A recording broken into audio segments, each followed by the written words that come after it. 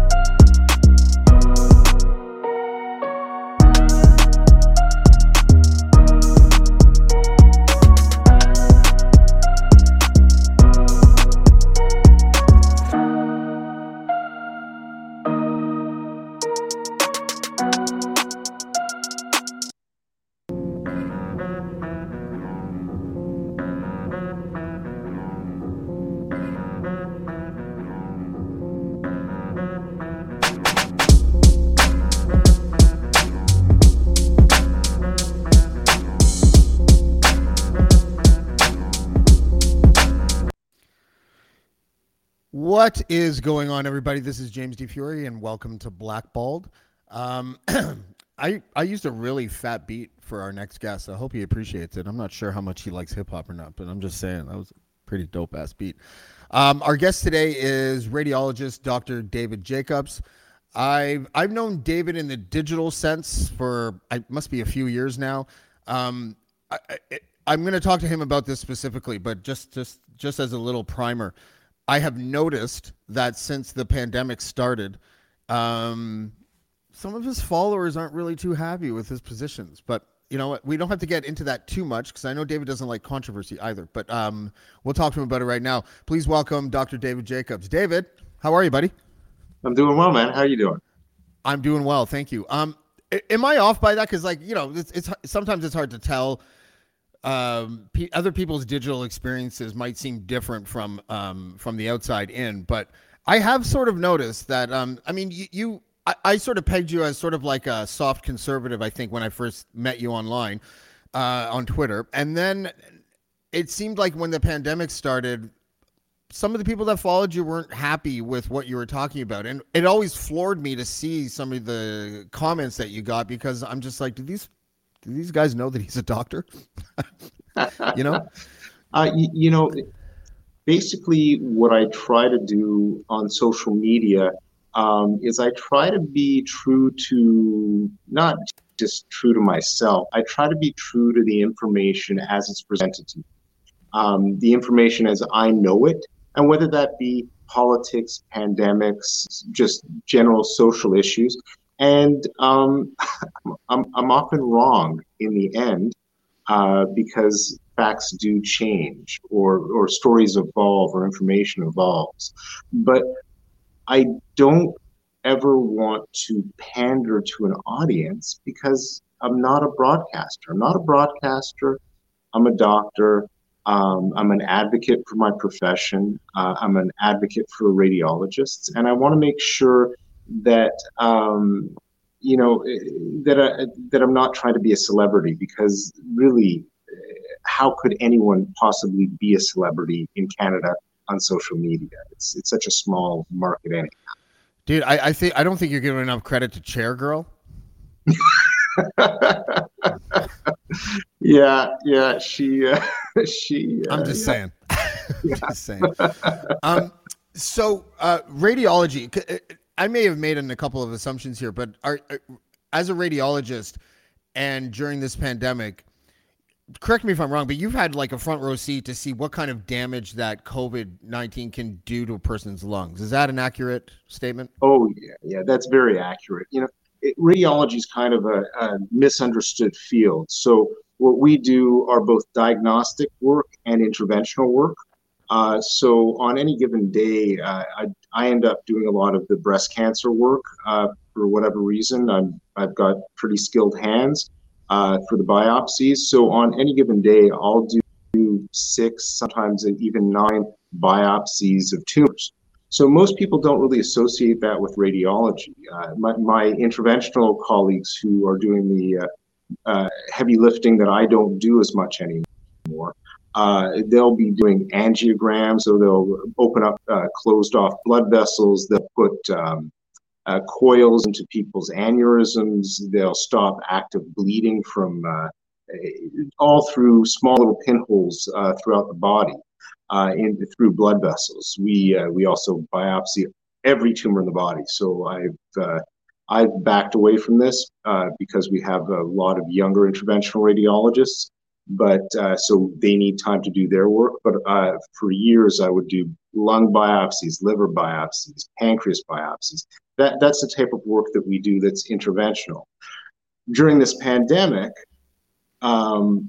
a lot of what I was doing with COVID patients that was interventional was simpler interventions, just draining lungs, stuff like that. So we did have hands-on work with the COVID patients, but let's be frank, the majority of the hands-on work and frontline stuff was emerge docs, ward physicians, and ICU doctors. Okay. What we got to see was a bird's eye view of everything, because you can, so on any given day when I'm on call, I would see 150 patients. So you get an overview of everything that's coming through the emergency room and everything that's coming through that's in the hospital currently from an imaging point of view. Yeah, and I was looking up some stuff before our interview here, and I saw this from National Geographic, and it says the world's brightest X-rays reveal COVID-19's damage to the body. And then I haven't showed you that. I probably should have showed you this before the show. Okay. But this one, I believe the white areas are the COVID related infections. It doesn't have to be this picture, but can you give us a sort of rundown of what COVID does to the lungs and how it kind of differentiates from a typical pneumonia? Yeah, so COVID's very interesting. And in medicine, you never want to be interesting, just as a by the by. You don't want to be an interesting case. But COVID was very interesting. So when it first came out, I remember I've got a fair amount of hair dye in my hair. I'm a little older than I probably look. I was around for the first SARS epidemic. So I was in hospital. I was just starting my career at that point, and so I know what SARS can do, and I've lived through it. And it was we were in one of the hardest hit hospitals up in Richmond Hill. So when I saw COVID come through, I had certain expectations, but they weren't quite what I was expecting. What we saw was a very odd pattern. So you'd have these faint, almost, questionable areas of ground glass opacity, which means kind of it looks like somebody's put a little bit of sand on the periphery of the lungs, and then it would move in very quickly. And then it would really be quite like a whiteout of the lungs almost. And it had a very predictable pattern in terms of how it started, where it went, and it had a very predictable time frame of how it progressed, at least in the first wave. So you could look at an X-ray and say, it's COVID, right? And much more reliably than I could with the initial SARS. The thing that was really interesting, though, is when I first saw this, I said, that looks like something else that I've seen before. So I looked at it and I said, that looks like something called an eosinophilic pneumonia. And what right. fit? Yeah. So, but it's important. It's an important point because an eosinophilic pneumonia is an inflammatory pneumonia. So it's not, the damage caused by that is inflammatory. It's not the infection itself causing that. So I looked at that and I said, I wonder if steroids would work to treat this. And there was a lot of back and forth. And you got to be really careful about going out there and giving advice. I'm a diagnostician and I do interventions, but I'm not an internal medicine physician. So what ended up happening, though, is the doctors in Spain kind of said, they weren't thinking about eosinophilic pneumonia, but they were saying, is this inflammatory mediated damage, or is it an infection that's causing the damage? And they kind of did a Hail Mary pass, and they started treating with steroids, and they had some success. So I'm not sure exactly who to credit with that, but Spain was really on the forefront of that, and that saved a tremendous number of lives. So it's an interesting pneumonia, and clearly we've done as well as I think we can right now with it. It was quite something to see when it first started. I remember, and I'm not trying to peddle conspiracy theories at all here, because it's not really about, like, I believe that this is a pandemic. I'm vaccinated. I'm about to get my third vaccination next week. I'm all in the areas where it's important.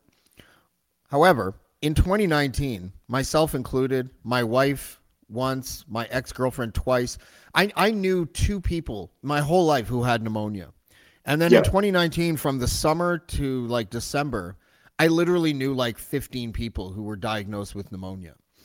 And I tried to be sleuthy about it, and I called a bunch of hospitals and I asked them just a general question of whether or not they kept any blood samples from all these people that were diagnosed with pneumonia in late 2019. And I guess hospitals don't really keep that stuff. That's what I was told. But is there like any circumstantial evidence or whatever that could indicate that COVID was here before January 2020 or whenever it said it was out? Because it just seemed kind of coincidental to me. And by the way, my lung infection lasted like 5 months. It's certainly possible, but you point to the correct idea that without the blood samples, without the sputum samples, how will we ever know? My son had a vicious pneumonia, just before the pandemic really broke, a couple of months before, and I thought maybe, could have been, I don't know. We've got a tremendous amount of international travel through Canada, and just because it exploded in Wuhan doesn't mean that it hadn't traveled outside of Wuhan before it exploded. I still believe that Wuhan is the epicenter of this, but it doesn't mean that you have to get a critical mass when you're dealing with exponential growth for people to take notice. And so certainly a lot of people could have had it and made their way out of Wuhan, particularly given the fact that we know that there's a lot of asymptomatic spread from COVID. So I don't think it's unreasonable to say, well, maybe this was out a lot earlier than we thought. Do hospitals, do they normally get rid of blood samples once results are in? Is that sort of how it works? I would think so. I know that tissue samples traditionally were kept for a very long time. And I believe it's Iron Mountain was one of the big companies that would store tissue samples, because sometimes you have to go back and look at the slides again. Now that those slides are digital, I don't know. I mean, we're in kind of a new age, but when I was younger, everything had to be kept for a very long time. In terms of blood vials, just think about the volume of blood that we take in any hospital on any given day. It would be mountains and mountains of vials of blood. I can't imagine that they're kept for particularly long. Well, would that have impacted? Maybe you don't know the answer to some of these questions. I know you're not a virologist or whatever, but if we had started, if in the spring of 2020 which was apparently the first wave, if we knew that was maybe the second or third wave, would that have impacted the evolution of the virus, or would that have impacted how we were treating it, or not really? I don't know. I think that what I can tell you is this: our one big opportunity to snuff out the pandemic was at its epicenter in Wuhan. So if we had really truly contained it in Wuhan, and the Chinese government had prevented flights out of Wuhan and really early on acknowledged that there was a problem and kind of snuffed it out there, that would have gone a long way to preventing the disaster that we've been living through for the last 2 years. Little embers floating all over the world, yeah, I mean, those are manageable. But if you've got, but what you really need to do is you need to contain the fire at its source. So since we weren't able to do that, what we lived through was inevitable. Yeah, and I mean, we know the source in the sense that what province it was in China, but we still, and this has really been interesting about how the evolution of the argument of the lab leak theory versus the bat wet market theory. I find that really interesting because about a year and a half ago, if you even brought up lab leaks, you were a racist, apparently. And now I think it's kind of a generally accepted theory, isn't it? No, actually, that's the opposite. Early on, I said that there's no way that this was a lab leak. So early on, I said this is likely an animal vector because that's how coronaviruses develop, like the last SARS that we had. So that wasn't a lab leak. And I thought, realistically, this is unlikely to be a lab leak either. This is more likely to for us, for a coronavirus to do what a coronavirus does and evolve as it does. We have a lot of interaction between humans and the animal world. We somehow see ourselves as separate, but we're not. We're just another animal walking the earth. So everyone's surprised when there's a transmission of viruses between two different animals. We're an animal. That's how it works. So I never subscribed to the lab leak theory. Is it possible? Sure. I mean, when you're mucking around with viruses in a lab, yeah, I guess it's possible. I just thought it was unlikely. She was of the same mind. I think he's a little softer on the possibility now, but originally Fauci thought it was ridiculous. If you want to know whether you're on the right side of an argument with COVID, if you're on the side with Fauci, then you're on the right side at that time. You just lost like 50 followers, my friend. I don't. I know. The reason why the lab leak theory seemed interesting to me is not because of the like it was being spread by. I interviewed General Spalding, who used to be on the Joint Chiefs of Staff in the Trump administration, and there are people like him who wanted it to be the lab leak because they were looking for any excuse that they could find to be combative with China. Well, yeah. China specifically. But then when I started reading more and more about it, Jon Stewart had a really funny interview where he was like, just because there is a lab in Wuhan that studies the coronavirus and this particular coronavirus doesn't mean that the coronavirus that we're experiencing came from the lab and the exact it's like, yeah, I guess it's kind of a coincidence. I don't know. Did they set up the lab there because it was rife with coronaviruses in that area? My understanding is that because it's close to where the bats are in China, that made the most sense to set up the lab there. So yeah. I think that's so. It's kind of like when you see that meme on the internet with a huge crater in the ground and a visitor center right beside it, and they're like, "Oh my God, another few feet, and it would have taken out the visitor center." It's like, no, the visitor center is there because that's where the meteor hit. So it's you can argue it both ways. Again, this is so far beyond my area of expertise. I mean, how on earth would someone like myself, who's basically an anatomist, start parsing through data that is best served by a geneticist and a virologist? And at a complex level, I couldn't possibly. Oh yeah, well, I can because no, I can't. Because the internet.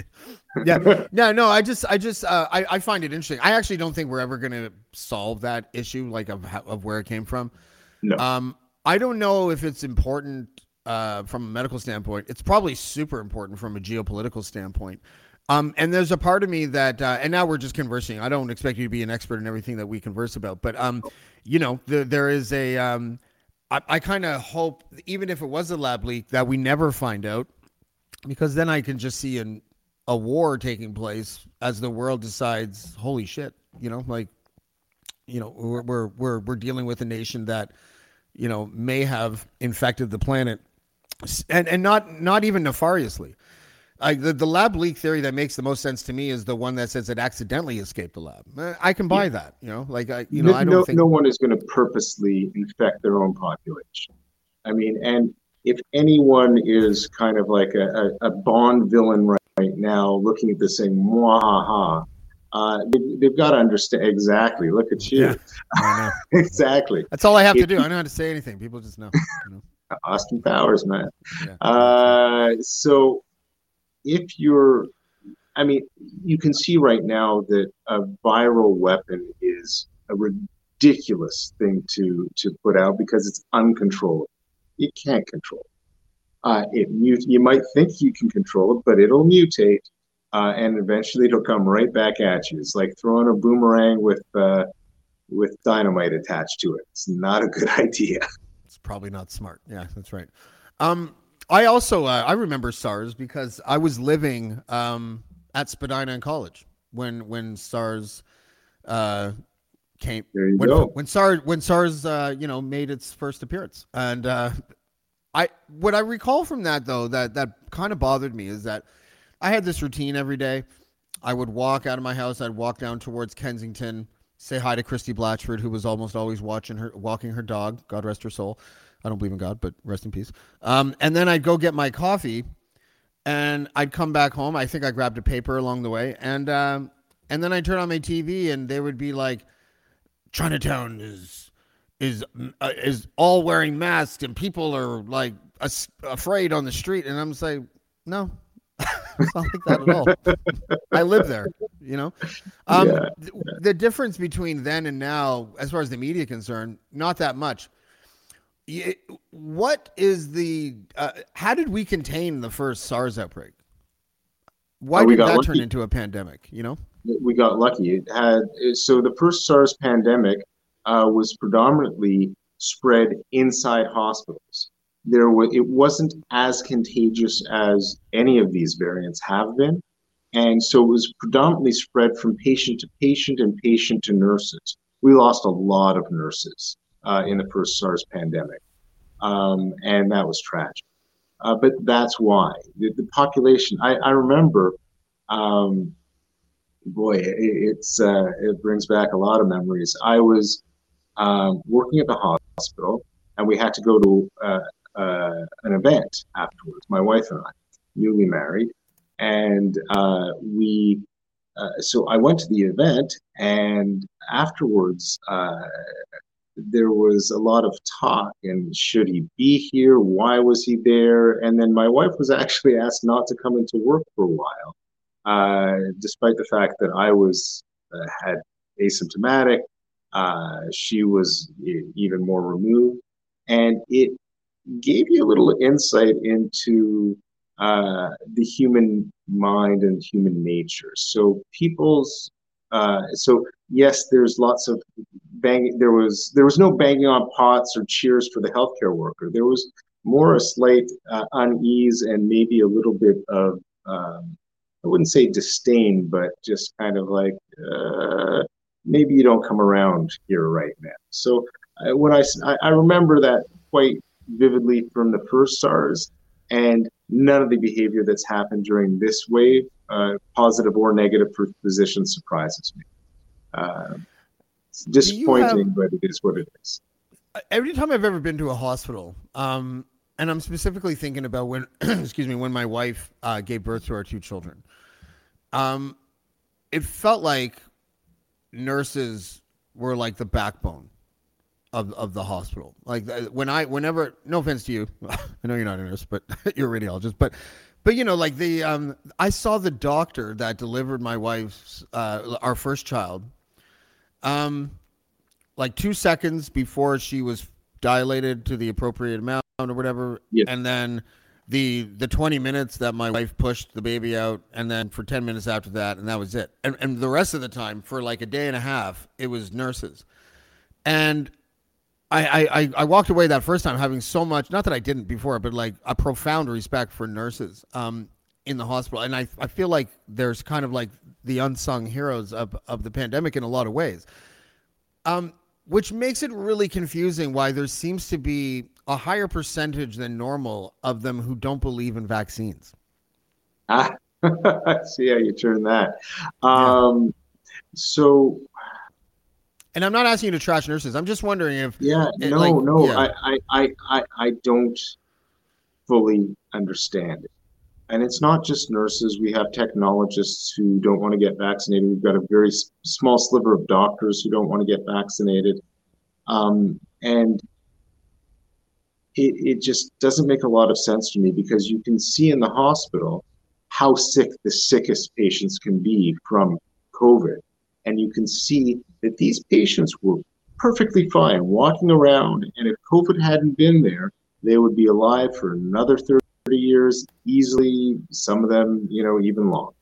So it's always been a mystery to me as to why people in healthcare, we can take it away from nurses, it's just why, when you know what is out there, when you've seen it with your own eyes, why wouldn't you protect yourself? I can't explain it. Yeah, it's a very strange phenomenon. And, is there I know COVID just seems so strange because there's no real way that regular people can speak about it competently because it's been so fluid. And the fluidity of this pandemic has kind of made it so that facts that are facts one day are not necessarily facts the next day, or from one wave to the next, the way that it evolves. Yeah, that's very true. I mean, the first version of COVID that we saw behaved very differently, and Delta, which was a rough one, we saw did respond very well to the vaccine, and you could prevent spread with the vaccine. With Omicron, the vaccine works extremely well, as does the booster, in terms of preventing severe disease, just like Delta. But it doesn't work so well in terms of preventing spread. And that becomes a whole political problem and an ideology problem, because it takes so much momentum to get the government to move in one direction or another, that when the virus decides, well, I'm changing how I behave, it takes a long time for the government and the pundits and the advocates and the purists and the people who reject the science and all that to catch up. It takes a while. And by the time they've caught up, there's a possibility something new is on the horizon. Hi, I'm Steve Yerko. And I'm Tara Sands. Now available from Maji Media is our new podcast, 4Kids Flashback. 4Kids is the company who brought you the English dub of Pokemon in the late 90s and so many other shows like Yu-Gi-Oh!, Shaman King, Teenage Mutant Ninja Turtles, Kirby, the infamous One Piece dub, and so many more. We'll be talking to the people who worked at 4Kids. Actors, directors, writers, editors, producers, engineers, you get the point. And hopefully get the answers to questions both you and I have about the company. I actually worked there as a voice actor on some of the shows. And I was a kid watching the shows and remember way more than Tara does. And thank God for that. Steve is actually a professional storyboard artist, which gives some really unique insights into anime and animation. Subscribe today wherever you get your podcasts. That's the number 4Kids Flashback. Have you ever thought, I'd love to have a podcast just like this one? Well, I can help. My name is Matt Kundle, and everyone at my company, the Sound Off Podcast Network, had a hand in making this show. Whether it was about the sound, the discoverability, or that you're just enjoying the show, we are all about the detail. If you think you have a podcast in you, reach out to me via email, matt@soundoff.network, or check out the website and become one of the great podcasts we work with at soundoff.network. And it's that fluidity, in my opinion, that has led to the sort of explosion / activation of all these conspiracy theories and conspiracy theorists, because I can't remember another situation except for 9/11 that had all of these ancillary details that made it easy for people to believe in something that wasn't true? It's been a tough one. It's been a tough one. It's been a tough one right from the beginning. If you'll recall, I had a bit of a back and forth with Matt Gurney. Matt Gurney was the first one to pull the alarm bell at school, and I was like, Matt, come on, man. I did that. I did that a lot during exams too. I did that a lot. Okay, I would not recommend that. So I was when I first saw it, I figured, okay, this is going to be another SARS, and it's going to be containable, just like the last SARS was. Well, I was dead wrong. And there's a lot of, and then people started coming out saying we don't need masks. Well, I was one of the first guys to say, no, you do. Look at Taiwan, they're winning. So do what the winning team is doing. Taiwan is winning and they're wearing masks. So let's do that. If you're sitting there at home and you hear an expert say, don't wear masks, and then the next day they say, wear masks, well, it leaves all sorts of room for somebody who's prone to conspiracy theories. Yeah, the mask thing is still difficult because I think, aren't we at a place now where what we're saying is that the N95 masks are great, the cloth masks, negligible? So it's always a matter of degree. If somebody's coming at you with a sword, yeah, you can have a full suit of armor, you can have hockey gear on, or you can just be wearing a paper bag. I'd like the full suit of armor. I'm going to choose the hockey gear over the wet paper bag. So there's different levels of protection, and I think with Omicron it becomes a little bit more difficult because it's so damn contagious. And is it realistic to think that everyone's going to be walking around with N95 masks? Probably not. I think that the better way of doing this is making sure that everyone is protected against severe disease. And if we can do that through vaccination, then we're blessed to have that option. I'd like to treat the second half of this show just by sort of dispelling medical myths as much as you can. I really love how you say that you're not an expert in this, that, or the other thing. You don't have to say that anymore.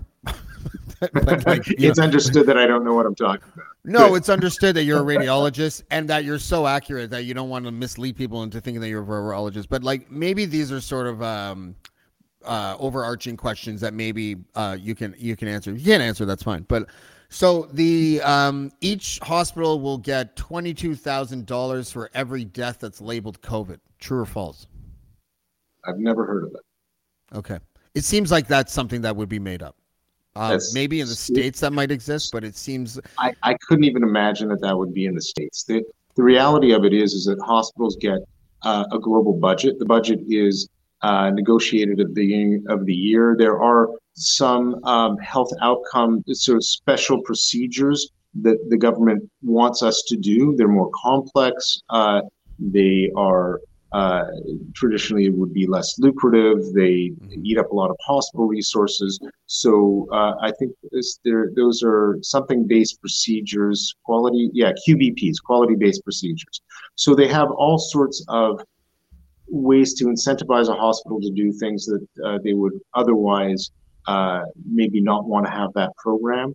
But I've never heard of that for, that's like a hip replacement, or that's like, can you do gastric bypass surgeries or something like that. It's not, can you take care of a patient with a pneumonia? Never heard of that. Okay.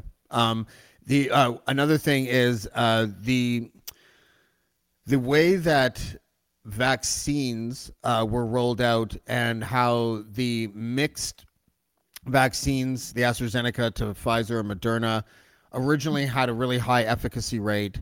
And then it went down. I'm of the mind, actually, your analogy that you just said worked perfectly for what I'm about to say, which is that even an overestimated vaccine efficacy rate is better than no vaccine. Absolutely, particularly when you see how devastating COVID is on the lungs. So some people get lucky and some people are very unlucky. And if you're very unlucky from COVID, it can be life-changing or life-ending. So all you need to know is that there were almost scuffles in the lineup to get vaccinated among the healthcare workers. Everybody wanted to be first in line to get that damn shot. We know that there are a small percentage of healthcare workers who didn't get it and won't get it, but that's a vanishingly small number of doctors and nurses. From a doctor's point of view, it was, I think the initial uptake was over 95, 99%. It was very high. So, you know, it was well tested. Nobody overseas grew a third eye out of the back of their head. So we knew that it was going to be fine. If you understand the basics of cellular biology, which we all do, we knew that the mRNA was never going to make it into the cell nucleus to impact our DNA. It doesn't work that way. That's like saying, I'll keep away from the analogies, but it was just, it's biologically dubious, to say the least. My favorite was reading about couples who they would get divorced because one of them would be vaccinated and say it was the husband, and then the wife was just like, I can't be with you anymore because if we have sex, the spike proteins will give me internal bleeding.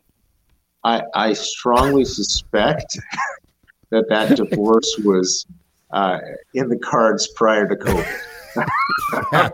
I think maybe it could have been the husband that convinced her of the spike protein. Really, honey, I'm just saying. You may want to call the lawyer because I don't know if I'll do some damage. I think that was probably more an inevitability than a casualty of COVID. Okay. Next medical controversy or whatever you want to call it. I don't know why this one is so difficult to understand. The dying of COVID versus dying with COVID. I think by now we all understand that people who die of COVID alone is fairly low. It's like 7 or 8%. And then the people that die with COVID because the person has a pre-existing condition. And anti-vaxxers use that as a main talking point. And I'm just of the mind where it's like, listen, if you have debilitating illnesses that have slowly and gradually led you to the edge of the cliff, and then COVID comes up and just nudges you over, gives you the gentle push. Right. That's still dying of COVID in my view, isn't it? So it's actually, you're wrong. So get the fuck out. Listen, okay, you're fired. So cut his mic. Someone cut his mic. There are two extremes. Okay. There's the puritanical COVID zero group, and then there are the anti-vaxxers. Both groups are wrong. They're wrong. But I'm neither of those groups, so how am I wrong? I need to know that first. It's killing me. Okay, so and that's why we can have an intelligent conversation about this. Yeah. So when you're looking at something that can have asymptomatic spread, so it's asymptomatic spread, and you have 100 people in a room, when you test those 100 people, a certain percentage will end up having COVID. Some of those people will remain asymptomatic. Some of them will get sick. Of the ones who remain asymptomatic, some of them might get hit by a truck, right? So if you test them, I'm pretty darn sure that it was the grill of the Mack truck that got them. It wasn't COVID. So right now, when you look at the statistics in Ontario, it can be anywhere from 30 to 40% of patients are in hospital and they happen to have COVID versus in hospital who are sick from COVID. And you can tell there's a glaring difference. One of them is going to have a chest x-ray that's perfectly normal, and the other one's going to have a chest x-ray that's almost whited out. So there really is a big difference. And I think that that's a place where ideology and politics has made it impossible to have a rational conversation around that. So different sides of the argument push a narrative, and the COVID zero group requires high numbers of COVID in order for their narrative to make sense. whereas the anti-vaxxers require low numbers of COVID for their narrative to make sense. Personally, I don't give a damn about either of their narratives. I give a damn about what's in front of me, the patients in front of me, and what that means in terms of how to take care of them, hospital capacity, and public health measures. So that's really the sweet spot, and that's what everyone should be gunning for. But the loudest voices in the room, unfortunately, usually take over the conversation. Okay, but specifically, because I still don't know what I was wrong about, so I'm going to ask again. Specifically, if you, the people that die of COVID alone with nothing else, pretty low, 7% or so. And then people that die with COVID and have other pre-existing conditions that they may have and COVID pushed them over the cliff. To me, again, that's like an AIDS patient developing pneumonia and dying of pneumonia. Oh, for sure. Yeah. So if you have somebody who's on the floor, who's a fragile elderly patient, and they have a COVID pneumonia, and they also have heart disease, a cancer, and dementia, they died from COVID. All right? COVID was the last straw. That's clear, right? So that makes a lot of sense. But when you've got somebody, and again, we'll go to the extreme, an asymptomatic 20-year-old who comes in after a motor vehicle collision and dies in the emergency room, and they happen to test positive for COVID, that's not the same thing. So we have a lot of patients in hospital right now who are there for fractures, and they happen to test positive for COVID because it has a very high prevalence in the population currently. So we have to kind of balance those two things. But yes, the fragile elderly where COVID is the last straw that broke their back, that should be a COVID-related death because that's what pushed them. And if it wasn't COVID, if they came in and had influenza and died, you wouldn't debate that. You'd say they died from influenza, right? So we've got to depoliticize COVID and look at it in a rational frame. Yeah, it makes me worried, man. Like, when the next pandemic comes, and it's going to come, are we going to have this army of anti-vaccination people who remember this time? And are we going to do this all over again? Because I'm super worried about civil unrest. And I'm not even talking about Ottawa. I know you don't want to talk about it. Neither do I, to be honest with you. But civil unrest in the more general sense, this polarization and what it's doing to us and it's pulling us apart. I don't see, and maybe this is where you and I might actually might have a political agreement, which would be that I don't see this government since the beginning with a clear message. Even though the situation was fluid, when one of their facts was then contradicted by their own health minister, a week later, they never stopped and took the 10 seconds to own the fact that they got it wrong a week before. So, have you noticed that? Oh, I notice that in politics all the time, and I'll be courteous to not even attribute it to one party or one country or anything. This is modern politics. Modern politics is about gotcha. Modern politics is about never saying that you're wrong, because they'll take a video clip of that and play it over and over again. Modern politics and social media and media have become very much intertwined, and they have been in the past, but it's so easy to twist words and whatnot that people are very hesitant to admit fault. The other part of modern politics that is really disturbing to me, and you touched on this, is the fact that politics of division works. And we've seen that. Now I will point a finger. With Trudeau, politics of division has been very successful for him. And we've seen that not just with Trudeau, but with other governments over the years, and some very nasty governments as well. Fascism makes strong use of that. We know that it works, and it saddens me, but doesn't surprise me, that politicians are willing to go to that well in order to win power.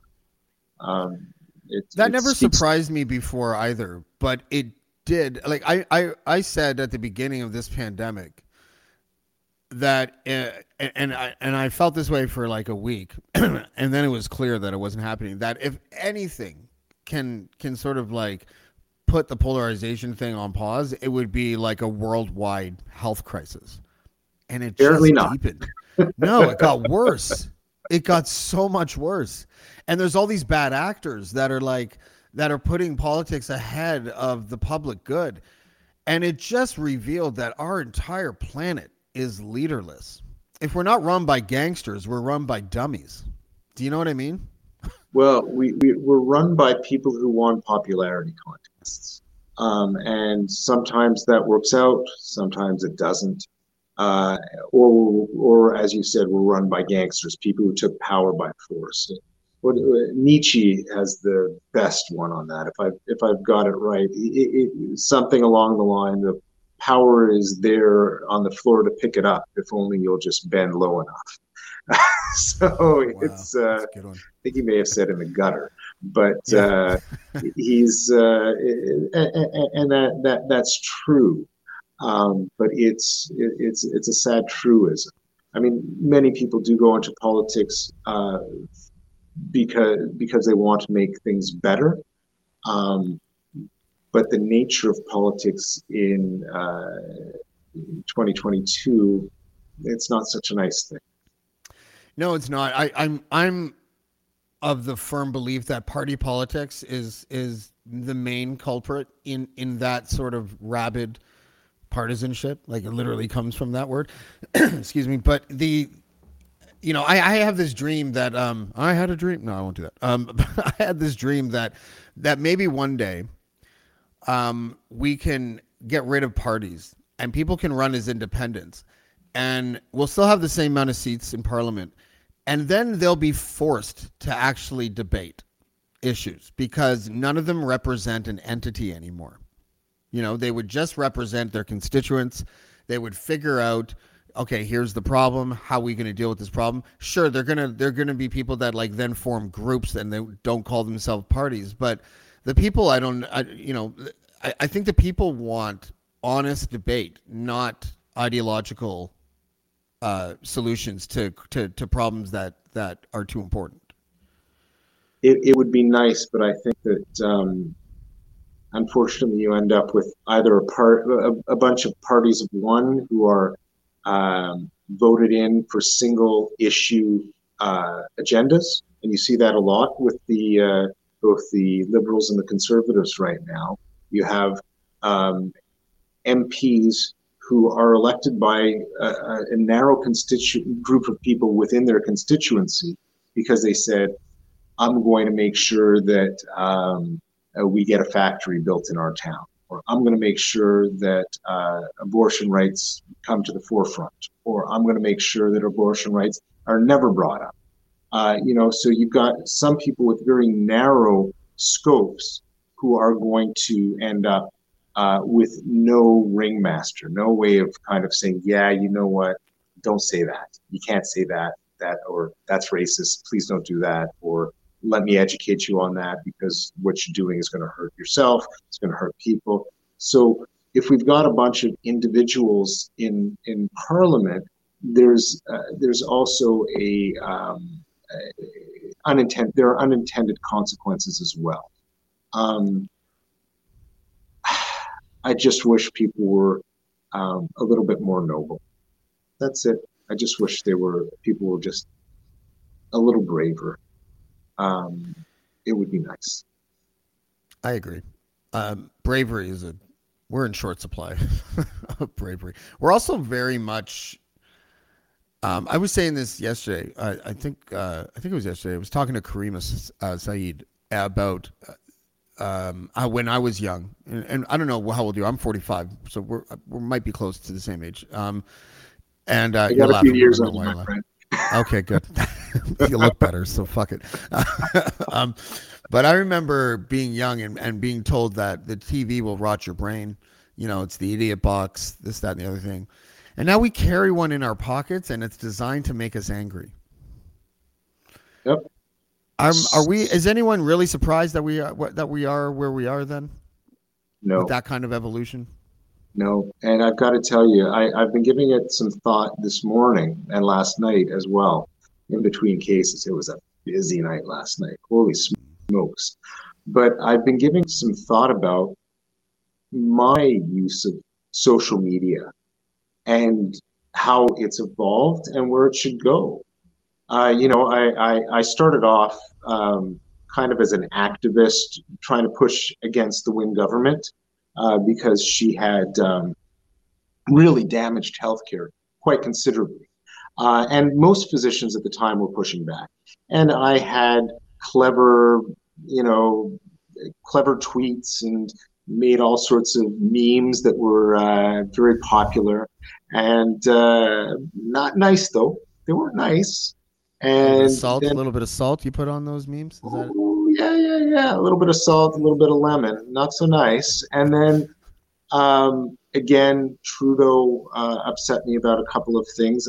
He wasn't even on my radar, but then just time after time, I was like, how can you do this? And then again, I was pretty salty with him as well, memes and stuff. And then I thought, is this really appropriate for somebody my age? And I tried to justify it saying, well, listen, this is like caricatures. This is like political cartoons. But is it really, and is it necessary to get the point across? I don't know. It was certainly effective, but I can't say that I really want to go back to that. Yeah, it's I mean, I think social media is kind of the devil, and it's unfortunate because now what do we do? Because we're many of us, including myself, we rely on it for what we do for a living so much that I don't want to see the abolition of social media. I don't want to see the censorship of social media either, but with something populated with so many millions and in some cases over 1 billion people, you can't control that. You can't get that genie back in the bottle. There's going to be bad actors that influence people that are low information people, right? Like that, it happens. We just saw it happen in this pandemic. And it started with the documentary Plandemic, which immediately, it was like February or March or maybe April of 2020. And I had friends calling me like when they saw it, like, can you believe this? That fucking Fauci guy is like taking our money and fucking trying to kill everybody and blah, blah, blah. And I'm like, what are you talking about? And they sent me this documentary and it's really well produced and it's like believable. And it's so is every Star Wars movie, but it doesn't mean that I think that we live on a planet in a galaxy far, far away. I don't know if I would say the Star Wars movie was predictable, but okay, I think I get your greater point though. I agree with you. Listen, there's we're not getting rid of social media. We're not getting rid of the internet. We're not getting rid of smartphones. And it comes at a very, very steep price. And it comes at so we increase our productivity a bit. We increase our connectivity a bit. I mean, this is nice. I like this. We increase the dissemination of information, but we decrease our physical contact with people. We decrease meaningful interactions with people. We allow ourselves to be horrible people under the shelter of anonymity. We bring a lot of bile into the world that way.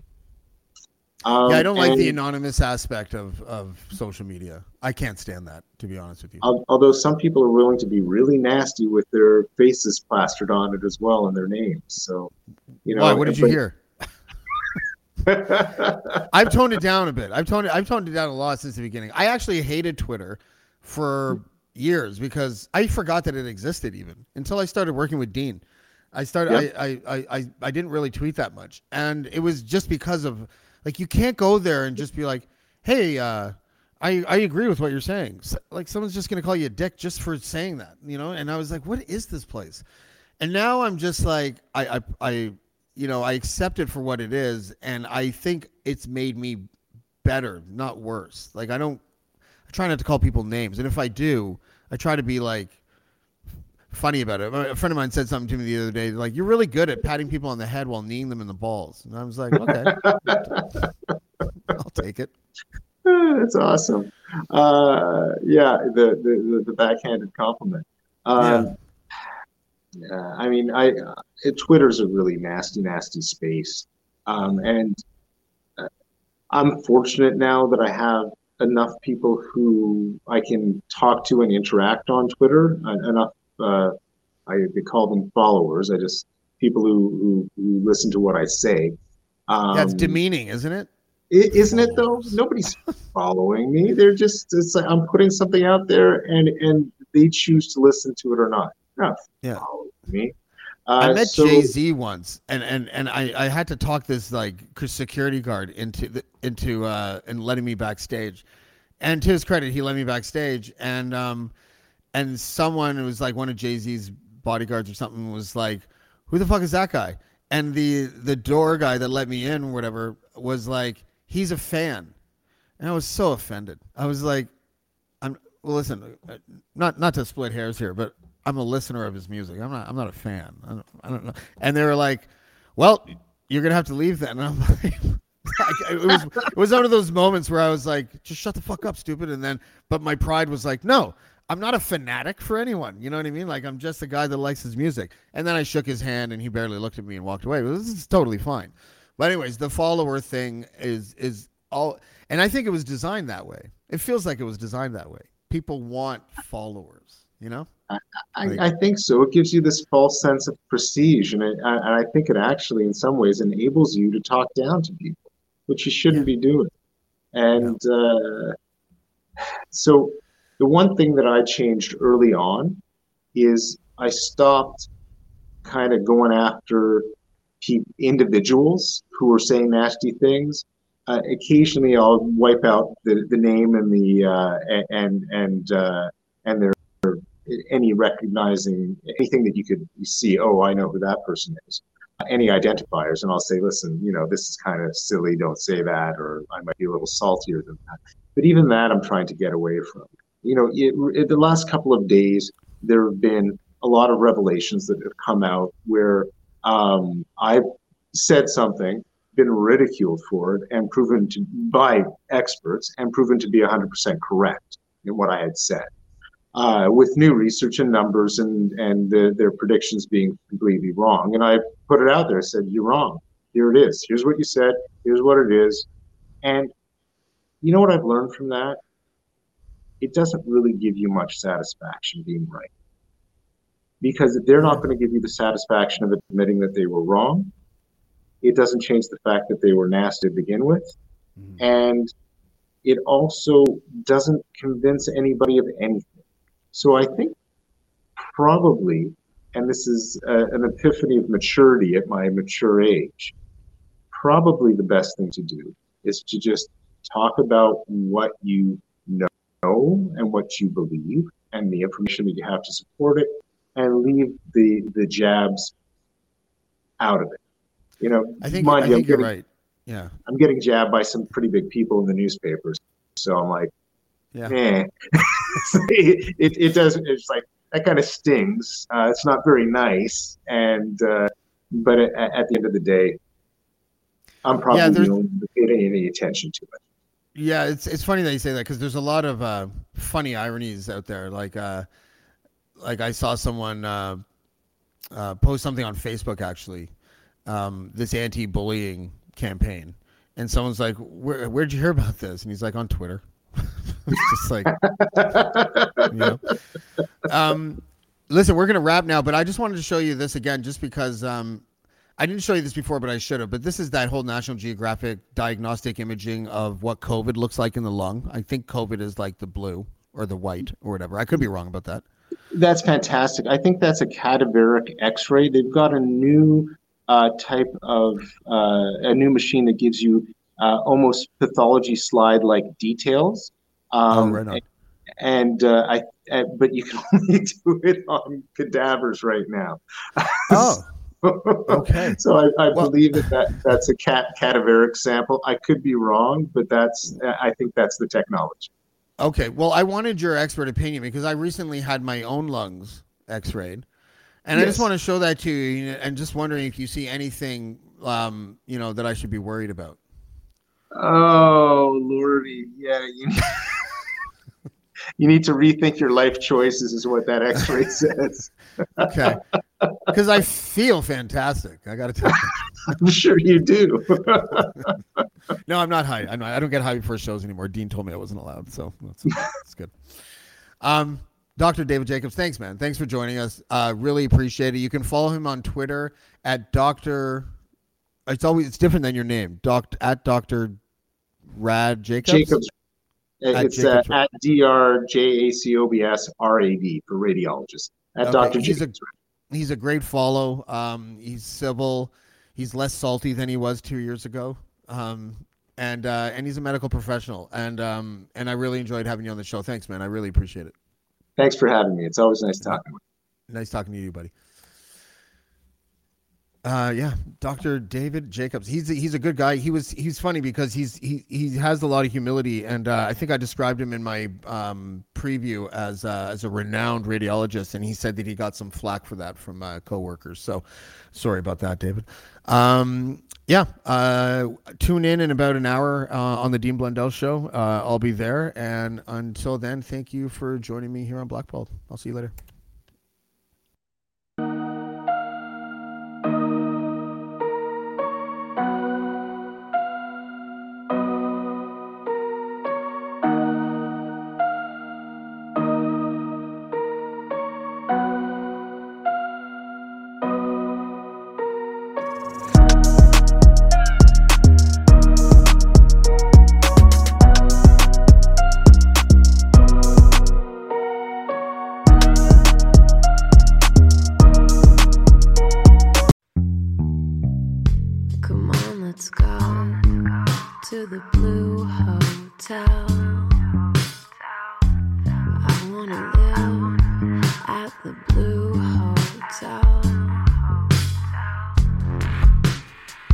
Podcast that goes everywhere the imagination dares.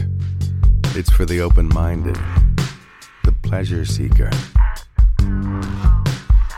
It's Jeff Woods with the new podcast about relationships and sexuality, theme-based with special guests, the Blue Hotel Hotline, and every episode climaxes with an adult bedtime story.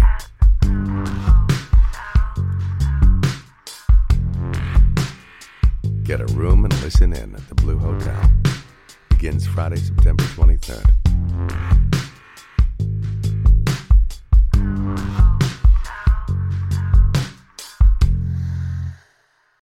The Podcast Super Friends is a monthly meeting of 5 podcast producers. Hi, I'm Catherine O'Brien from Branch Out Programs in Baton Rouge, Louisiana. I'm John Gay from Jag and Detroit Podcasts. I'm Matt Kundle from the Sound Off Podcast Network. I'm David Yaz from Pod 617, the Boston Podcast Network. And I'm Johnny Peterson from Straight Up Podcasts. Together, they form the Podcast Super Friends, an alliance of podcast masterminds sharing best practices, insights, and discussions to help make you a better podcaster. Follow or subscribe to the show on Apple Podcasts, Spotify, Google Podcasts, or at soundoff.network.